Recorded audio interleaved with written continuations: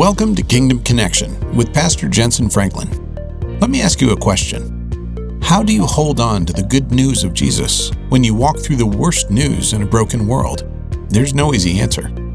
God says He will provide all that we need, but there may also come a time when you lose all that you have. God says He treasures our tears, but that means we must experience the sorrow that brings them. I don't know if you're in a dark or difficult season of your life right now, but know this: God is with you, God is for you, and God is able to restore all that has been stolen, killed, or destroyed in your life. Hello and welcome to Kingdom Connection. Thank you so much for joining us today. I believe this message is exactly what you need to hear. I know when we preached it, the Spirit of the Lord moved, lives were changed, and it's going to happen right there in that room where you are. You know, anytime you take time, and you say, God, I give you this time, and I give you this space, and I give you this place, and I give you my heart, my ears, my eyes, speak to me. He'll do it.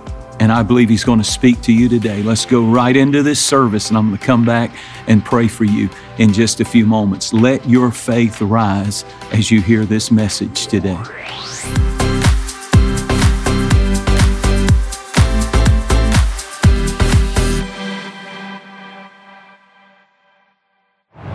Look with me in 1 Samuel chapter 30 for just a few moments this morning. I do believe that what I'm going to share is for people under the sound of my voice like never before. Like never before. God, I believe, has a word for people today. 1 Samuel chapter 30 begins with, now it happened when David and his men came to Ziklag on the third day, the Amalekites had invaded the south and attacked Ziklag and burned it with fire. They took captive the women and those that were small and great.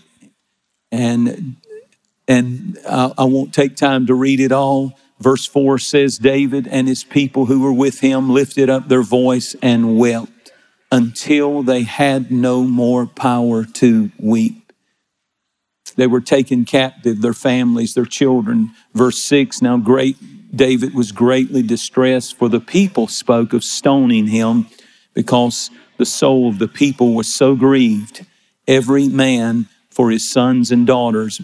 But David encouraged himself in the Lord his God. Verse 8, so David inquired of the Lord and said, shall I pursue this troop? Shall I overtake them? And he answered, the Lord did, pursue. For you shall surely overtake them and without fail recover. And just one more quick reference to this amazing story. It says in verse 16, and when they brought him down, speaking of David, and he found what the people who had done this horrible thing that they had done, they were spread out over all the land. Notice this, eating, drinking, dancing, because of all the great spoil which they had taken from the land of the Philistines and from the land of Judah. That's David. That's his people.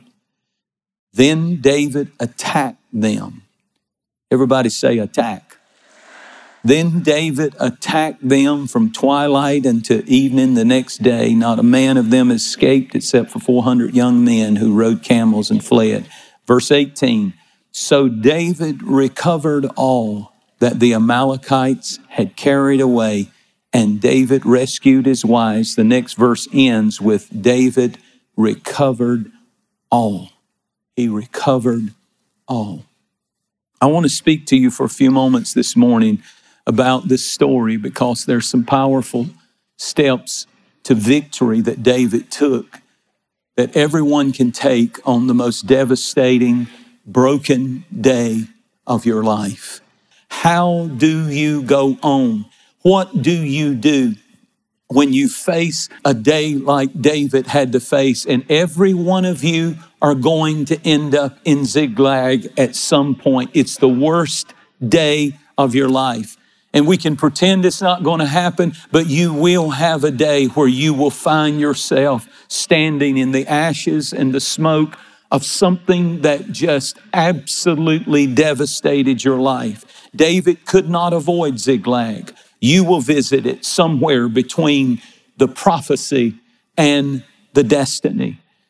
John 10:10 said, the thief comes to everyone's life to kill, steal, and destroy.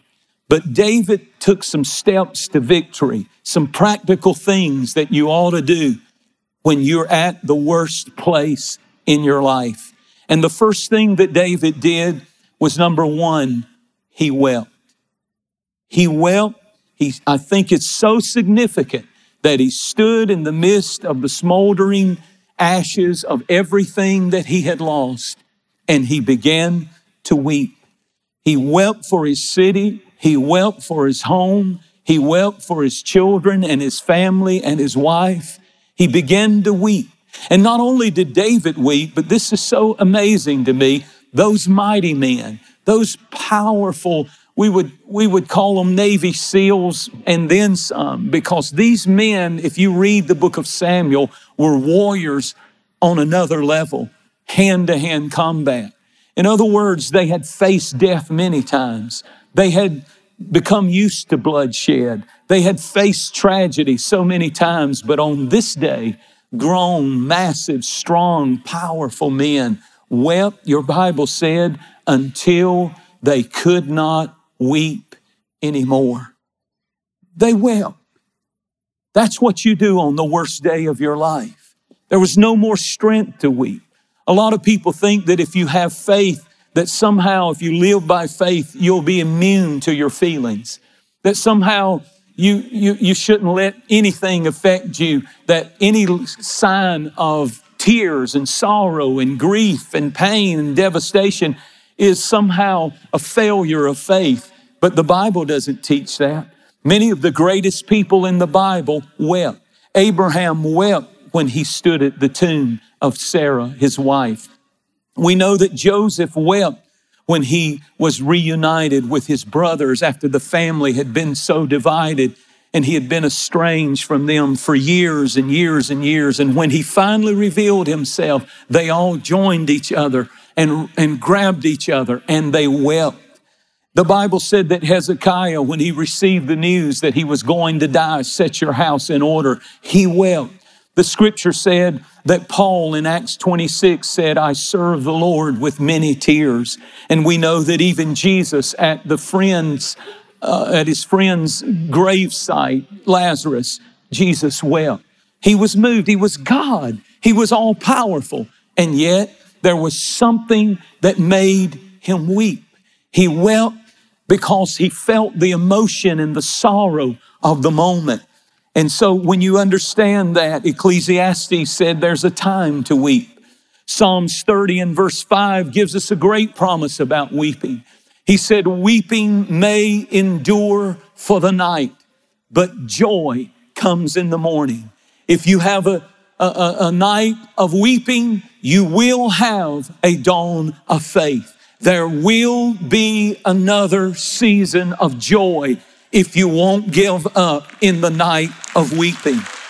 As a matter of fact, there is a weeping that can go beyond normal grief and you begin to enter into unbelief and self-pity. That's why God got angry in Numbers chapter 11 when the people of God were in the wilderness and they began to weep and say, we wish we were back in Egypt. And God said, that's not a weeping of sorrow. That's a weeping of unbelief. The tears don't have hope in them. The tears don't have faith in them. And it's all right to weep, but you weep knowing a season of joy will return. In the second book of Samuel, chapter 5, the Bible talks about David, and he was in the valley of Rephaim. And Rephaim is the Hebrew word that means giants. It translates giants. He was in the valley of gigantic trouble. And the Bible said he got under a weeping tree, which the Hebrew word is baka, B-A-C-A. And as he was under see the picture, he's under a weeping tree. He's got gigantic problems. He's in a valley, a dark, deep valley, and he doesn't know what to do, and he feels overwhelmed. And suddenly the word of the Lord comes to him, And the word of the Lord says, listen for the sound of rustling above the weeping trees.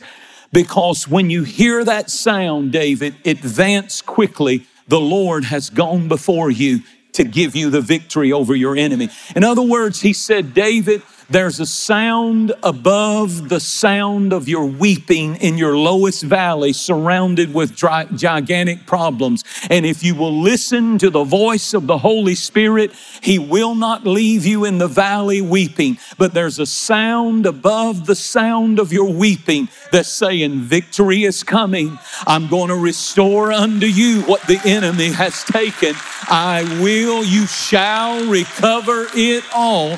And if you can't recover it, God can replace it with something even better. But the point is, there will be another season of joy. God will wipe every tear from your eye. God will take what the enemy meant to destroy you, and he will get glory out of it. If you believe it, say amen. You will never receive a miracle feeling sorry for yourself. At some point, you got to come up out of the tears of unbelief and self-pity and say, I'm crying, but I'm also believing that if weeping endures for the night, joy is coming back to this family, to this marriage, to this life, to this situation. Clap your hands if you believe it and say, praise the Lord.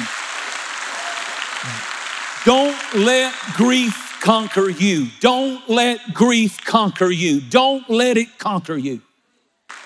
The second thing that you do when awful things happen is, number one, you weep, but you weep with faith, knowing that another season of joy is coming. That's God's promise. Number two, you refuse to get bitter, because the Bible said that the men began to blame David. David, who had helped these men immensely. David, who had done all kinds of things for them. But in that moment, when tragedy hits, human nature inside of all of us is to blame someone. We start blaming one another. We start blaming this person and that person. And then we begin to get bitter once we move from tears. If we don't control ourselves and line up with the Word of God when we're going through a grief and a tragedy and the worst situations that life can offer us, if we don't watch it, we get bitter at people and we blame people, or we get bitter at God and we blame God. And this is what David refused to do. About Hebrews chapter 12 and verse 15 said, be careful that a root of bitterness not spring up in you when something happens that you don't understand, or somebody does something wrong to you, that a root of bitterness spring up and cause trouble, and many there be defiled by it. In other words, a root of bitterness, the text said, causes trouble. Trouble in your health if you get bitter. Trouble in your mind. Trouble in all your relationships. When you carry bitterness and unforgiveness, it will destroy you. Well, how in the world do I get beyond the bitterness, Pastor? How? How do I do it? The Bible said that the children of Israel in Exodus 15 were in the wilderness, and they were thirsty, and there was a pool of water that they found, but when they tasted the water, it was bitter. But God showed Moses a tree, and he said, take a limb off that tree and put it in the bitter water, and the bitterness will become sweet when the tree gets in that bitter situation. What is the tree? Proverbs 15:4 tells us how to turn bitterness into sweetness. A wholesome tongue is as a tree of life. And what Moses put that tree in that bitter water and it turned it sweet. Our tree is our words. In other words, speak words of healing, not words of criticism. Speak words and use your tongue for healing. Use your tongue in bitter situations and begin to speak the word of God and begin to speak life. If your marriage is bitter, if your life is bitter, our tongues can be the healing force that turns bitterness and roots of bitterness and anger and unforgiveness into healing. The tree of life is right there in your mouth. It's called your tongue. And when you speak, a wholesome tongue is as a tree of life. Proverbs 4 and verse 23 says, keep your heart with all diligence. Watch this. For out of it springs water. That's speaking of water. Springs the issues of life. And so you speak healing words and you turn bitter into sweetness. He made up his mind and he wept, but he wept in faith. And then he refused to get bitter. And then thirdly, this is a powerful step to victory that David took on the worst day of his life. He encouraged himself in the Lord. He said, I am not encouraged by my circumstances. I am encouraged because I'm focused on God. He wept, he refused to become bitter, and then he encouraged himself in the Lord. His own men talked about stoning him, but he encouraged himself in the Lord. He's standing there and his house is still smoking and on fire in the whole city. His children have been kidnapped. His finances have been devastated. He's lost everything. But in that moment, he said, I still can find the courage to get up and do what God called me to do. He knew I would be here. He knew this would happen. And he encouraged himself in the Lord. What do you do when tragedy hits your life? When you lose your job, when you lose your business, when the doctor's report is bad, when you end up in a divorce that you didn't want. What do you do? The one translation said when he encouraged himself in the Lord, you limit your focus to God. You get God tunnel vision. You focus on how mighty he is, how powerful he is, how faithful he is, how he'll never leave you and he'll never forsake you no matter what happens. In Acts 26 and verse 2, the Apostle Paul said, I think myself happy. I think myself happy. I think myself happy. One translation said, I command my emotional state to be one of joy and happiness. Another translation said, I choose the joy of the Lord as my dominant emotion. Hallelujah. In other words, you just get up and you say, I can have a cheerful consistency. I don't have to be laying down in depression and fear and worry all the time. That's not God's will for your life. Encourage yourself in the Lord your God. He's still mighty. He's still powerful. He's still fighting for you. He's still on your side. Shout, depression will not dominate me. Fear will not dominate me. Worry and defeat and failure will not dominate me. I will encourage myself in the Lord my God. But then he did something powerful. He inquired and said, God, should I pursue or should I just give up on this dream? And when he inquired of the Lord, here's the fourth thing he did.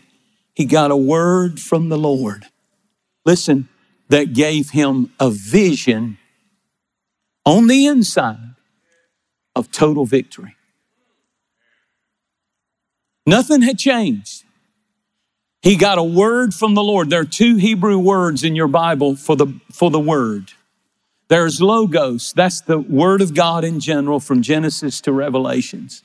That's a general, that's the Bible. That's God's word. That's logos. Then there's a word called rhema.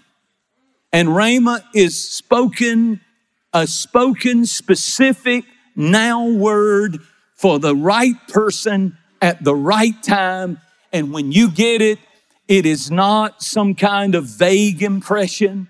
It is when God is speaking a rhema to you, it's not like it's kind of sort of and you're trying to apply it to your life somehow, but it really doesn't fit. But when God speaks a word to you, it's like thunder in your spirit. It's like suddenly, even though you're in the same situation, he still had the smoke, he still had the fire, he still had the missing kids, he still had the family devastated, he still had the money messed up. But right in the middle of it, when he got a word from the Lord, suddenly he had a vision of victory in the same circumstances. It was a specific word for a specific person in a specific situation. And when you get a word like that, God says, now it's up to you to stand up and take what I gave you and fight. And when I tell you to move, move, for you shall recover it all. Give God a big praise if you believe it.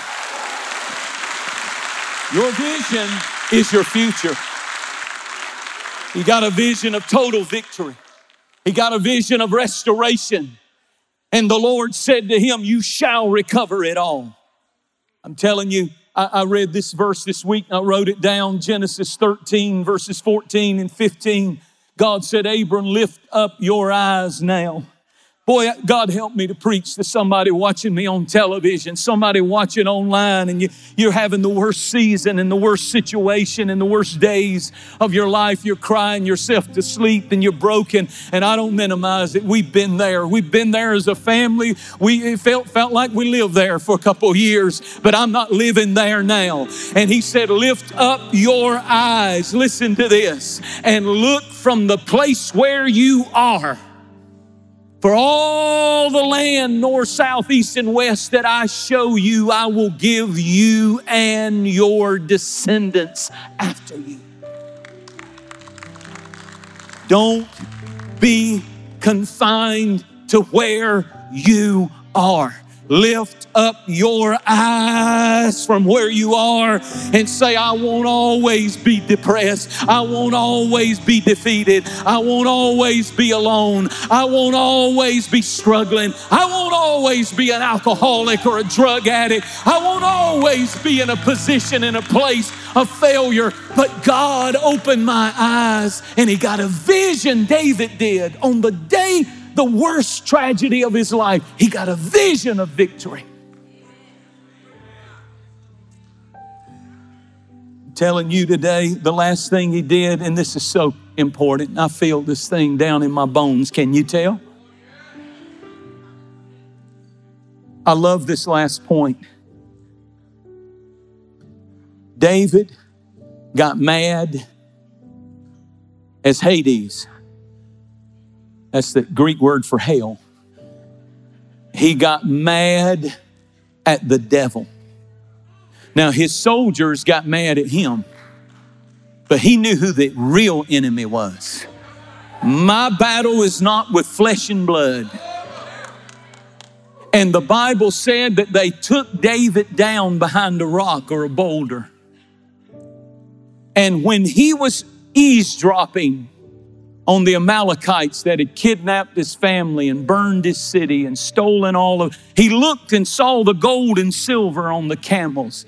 He looked, and your Bible said that they were laughing and they were dancing and they were drinking wine. Put the verse up. They were drinking and dancing and partying. I could see Abigail, David's wife, being forced to get out there and men walking up and putting their hands on her and hugging her. And David's he was not a girly man. David was a killer. David was vicious. David was so bloody. God said, I can't let you. You've been in war and you've done things. I can't even let you build my temple. I'm going to use your boy because you got a lot of blood on you. And David sees them touching his wife and sees his children huddled up over there crying and scared and holding one another. Sees his gold on their camels, and suddenly something hit him. He said, I'm not a victim. I'm not going to sit back and just take this. I'm mad at that spirit that thinks that he can come in. You can't have my family. You can't have my children. You can't have my church. You can't have my nation. You can't have you can't have my world. You can't have it. If I'm here, greater is he that is in me than he that is in the world. Come on and clap your hands in faith right now.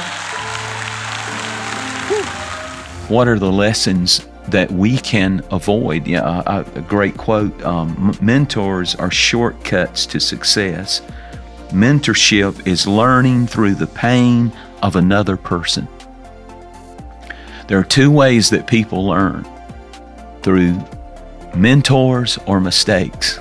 And I'd rather learn through somebody who made the mistake and I can learn through their pain than me make the mistake and go through that hell. Mentoring Moments with Jensen Franklin and Marcus Meekum. Now available wherever you get your podcasts. Kingdom Connection is a soul-winning ministry that is reaching the world through broadcasting, expanding into new church campuses, and global acts of compassion. By using the technology of today to fulfill the Great Commission, we are able to connect with countless people and reach hundreds of thousands of lives. Our broadcast connects with people like you all around the world with messages that speak to them. Our ministry exists to help build a connection for strengthening your faith and living out your God-given purpose. And our missions and relief work help connect you to desperate situations, showing the love of Christ through global acts of compassion. We feel the time is right and God is leading us to grow, and that only happens when you partner with us through Connection Partnership. With as little as $1 a day, you'll be helping us reach further than we've ever been before. To become a part of this ministry and enjoy exclusive partner benefits, visit us online at jensenfranklin.org. Hope starts with you. Together, we can do something incredible for the kingdom of God. Your support helps us preach the gospel to over 200 nations around the globe, produce inspirational resources, and continue support for outreach projects. All donations received through a campaign are subject to redirection at the discretion of the organization.